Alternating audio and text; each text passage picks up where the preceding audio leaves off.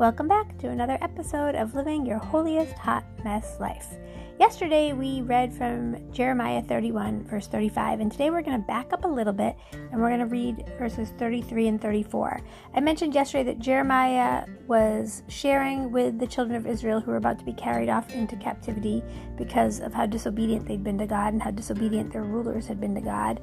And Jeremiah has been telling them things that God has been saying to them. And I think it's so powerful to think about how these people had this prophet, this voice piece of the Lord, who was literally opening up his mouth and speaking for God in mighty and powerful ways. And not only did they not want to believe what Jeremiah was saying because they didn't like what he was saying, because it wasn't all rainbows and sunshine, but they were ignoring him.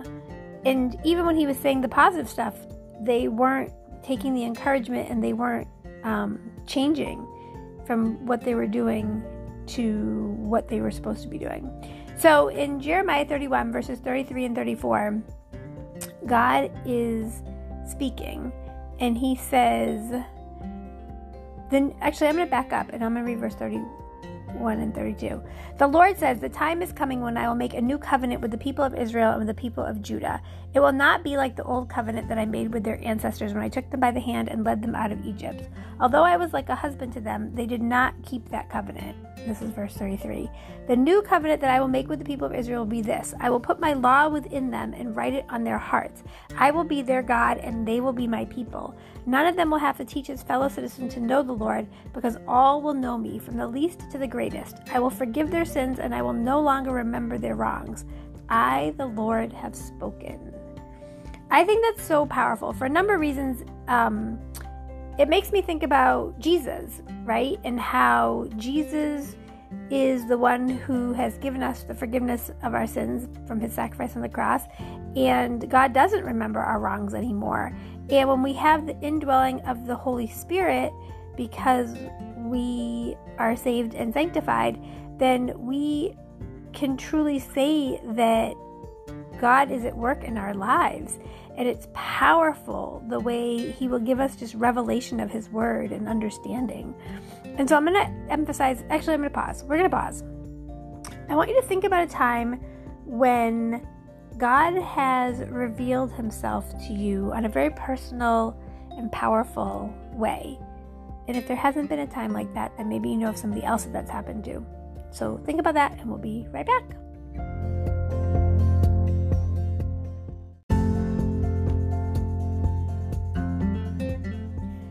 When I think about some of the personal ways that God has shown up in my life, it just amazes me. It'll be something that he responds to that I've specifically asked for.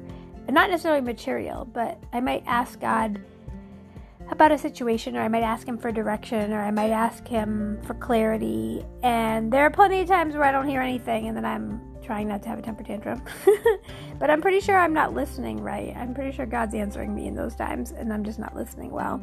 But there are other times where God just shows himself so strong. He just shows himself so miraculously. There have been times where I've been in church, and there'll be a sermon, and the person is literally speaking on behalf of God in exact words that I had been using earlier in the week with God. It's mind-boggling. So if you've never had an experience like that, a very personal experience, an encounter with God, then I encourage you to spend more time praying, spend more time reading his word, because the more time you spend communing with God, the more you are going to be in tune with hearing from him, in tune with receiving from him. God does desire to speak to us. He does desire to dwell with us. These verses, the new covenant that I will make with the people of Israel, will be this. We are under the new covenant. When God says, I will put my law within them and write it on their hearts, the Holy Spirit is within us, helping us to do what is right in God's eyes. And then he says, I will be their God and they will be my people. None of them will have to teach his fellow citizen to know the Lord, because all will know me, from the least to the greatest. I will forgive their sins and I will no longer remember their wrongs.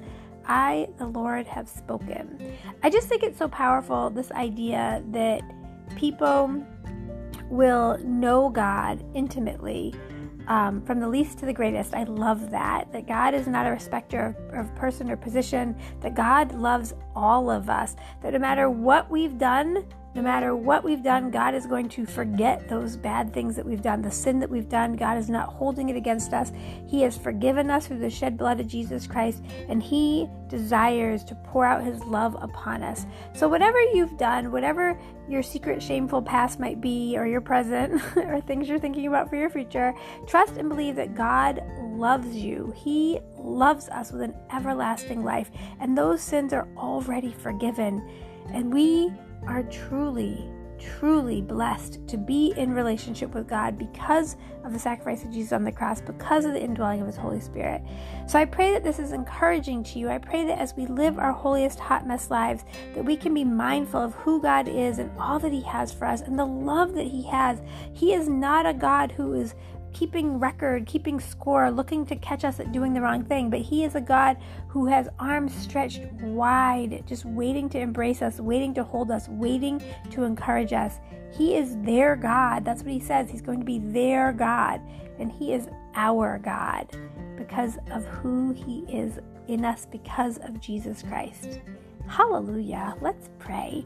Hallelujah, Lord God. Hallelujah, Jesus. Thank you, Father God. Lord, we thank you and praise you for who you are, for your goodness, your grace, and your mercy. We thank you that you told the children of Israel that you would be their God. And we know, Father God, that you are our God, and that we can stand on your promises and trust and believe in your holy word because you love us with an everlasting love. You love us so much that you sent your only begotten Son, that whosoever believes in Him will not perish but have everlasting life. Lord, that is not an empty promise, but is a promise of beauty and love and compassion. Help us to operate out of the knowing and the trusting and the believing that you are who you say you are, Lord God. Help us to live our holiest, hot mess lives in a way that is pleasing in your sight. In Jesus' precious name, amen. God bless you. I pray that this was a blessing for you. I tried to keep them short.